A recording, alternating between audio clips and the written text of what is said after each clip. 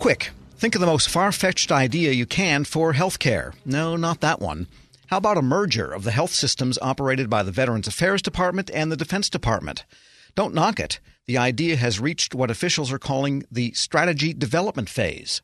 For what's going on, we turn to Bloomberg government analysts Rob Levinson and Megan Howard. Good to have you both on. Thanks, Tom. Thanks, Tom. Now, let's start with what is going on here. This policy has been promulgated, I guess, starting with the Trump administration. And Rob, give us the background on what's happening. Well, I guess there was this idea that got floated back in 2017 about some sort of merger, and it wasn't really clear, but it initially got a whole lot of pushback from Congress.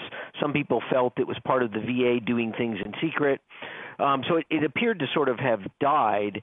And then in October, the VA and the Defense Health Agency together, the Defense Health Agency runs the TRICARE system for DoD, released this RFI, this request for information, talking about getting industry feedback and, to determine the feasibility of a joint strategic solution for the delivery of integrated high-quality healthcare services to 19 million beneficiaries. That last part was a quote from the RFI. And then on January 31st, there was sort of an update to this RFI was released that said this DoD VA healthcare staffing services, that's what they're calling this, has reached the, quote, strategy development stage.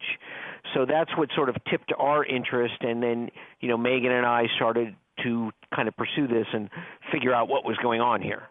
And is there any idea of what this merged entity would look like? That is to say, you've got all these VA hospitals, you've got all these Defense Health Agency installations, and then both offer help through private sector means. So what would it look like, or do we know that yet? Yeah, let me talk a little bit about this, and then Megan, because Megan spoke to some of the veterans groups who'd had some conversations with the VA, so they may know a little more. But so people understand the two systems, they're a bit different. They both serve about the same size population, about 9 million and change of people, but they're structured a bit differently. Most of TRICARE, the defense system, of course, is actually sort of outsourced. It's like a regular sort of health insurance program. They do have active duty people and they have military hospitals, but a much smaller portion of the population is served sort of in-house, whereas the VA, most of the care is provided in-house, and VA has a much more extensive network, something like 1,600 facilities where they provide in-house care, although the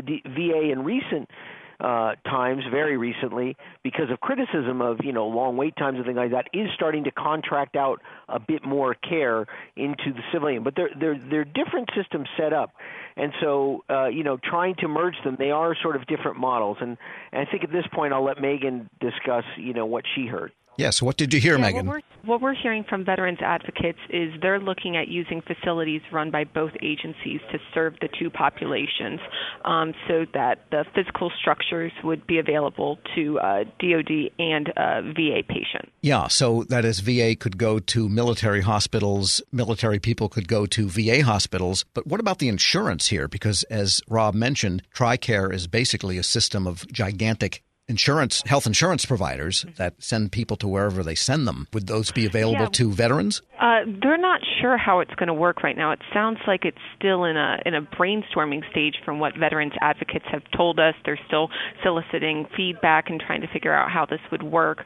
But there are definitely some concerns about, this process being more complicated than the VA might think that it's going to be, and there are concerns about how they would access this care, if they would need new IT systems, how the insurance aspect functions. So that's not clear at this time. We're speaking with Megan Howard and Rob Levinson, analysts at Bloomberg Government.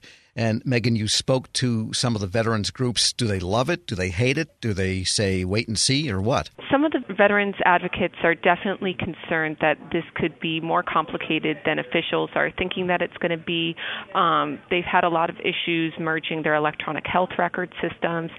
This would be a really large undertaking for them, and it would be complicated, and they're worried about how it would impact care if they were to do this type of thing. But there are advocates on the other side who are saying, if this could increase efficiencies and help us deal with some of our access challenges and save taxpayer money, then why not? So there's a little bit of people thinking that it could be good and people thinking, we definitely have concerns. And what about any reaction on Capitol Hill? And I guess the question is, can they do this without congressional approval? It didn't seem like any lawmakers were really clued into what was going on here.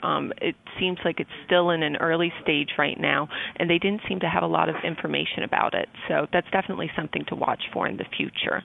And Rob, you looked at some of the documents coming from the requests for information and so forth. What are they asking of contractors, and what types of industry are responding, or do we know that yet? Well, we don't know who's responding. And, they're asking for feedback from contractors. It looks like, again, as Megan sort of described, a brainstorming session. They want to know how the contractors think this might work. And like I say, the contractor role in VA care and the contractor role in TRICARE is different, although the VA's new community care program, which they've just issued some contracts for and intend to issue a few more this year, does look more like a TRICARE system. So there is a little bit more perhaps synergy. But I think it's important, too, to say that, just yesterday, Megan got some feedback from the VA directly on what they're now saying this is, and I think it is important that Megan sort of highlights what the VA told us. Yeah, the VA is contending that what they're trying to do here is much narrower in scope than what the request for information may indicate. What they're saying that they're looking at is trying to do some more efficiencies with their contracts, and they're doing a business case analysis to identify opportunities, specifically looking at a singular contract rather than separate contracts for each respective healthcare system. So that's definitely worth taking into account. Well, I imagine the TRICARE contractors, I think there's 3 of them, right, that cover the different big national regions for defense, would love to have the new customers coming in from VA. So I wonder, is that part of it? It could be one of the challenges, even with merging the contract. Even if we say we take the VA at its word that it's just talking about merging contracts, even that could get rather difficult because who gets access to the TRICARE system versus who gets access to the VA system are very different. And full disclosure, I have access to the TRICARE system. I'm a retired military officer, so I use the TRICARE system for my and my family's health care, and I think that's important to note. But, the access standards are different in the VA system, particularly with the new community care. It's been very controversial who can actually use the community care. And so trying to harmonize those at the contractor level, again, Megan made the comment that people are saying this is more complicated than you think. It's going to be really complicated. And are there any timelines or any deadlines at this point in any of these documents? All we know right now is they want to have an industry day, which is typical with a lot of contracting, as you know, in the federal government. They want to have an industry day this summer. And again, that's where you bring in industry. The government will sort of present what it's looking for and get feedback. That's the only timeline we have at this moment. And have we heard Secretary Wilkie comment one way or the other on this?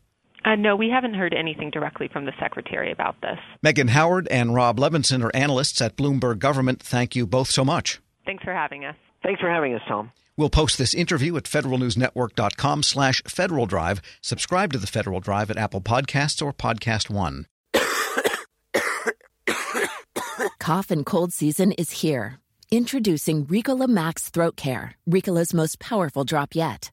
It's the best of Swiss nature wrapped around a powerful liquid menthol center for maximum relief from your worst cough and sore throat. Maximum nature for maximum relief. Try the new Ricola Max now, available in the cold and cough aisle. Ricola. It's in our nature. Hey, hon, what you doing with your phone? Do flowers have best friends? I don't know. Hey, look. Whoa. Some answers can only be found in nature. Discover the unsearchable. Visit discovertheforest.org to find a trail near you. Brought to you by the United States Forest Service and the Ad Council.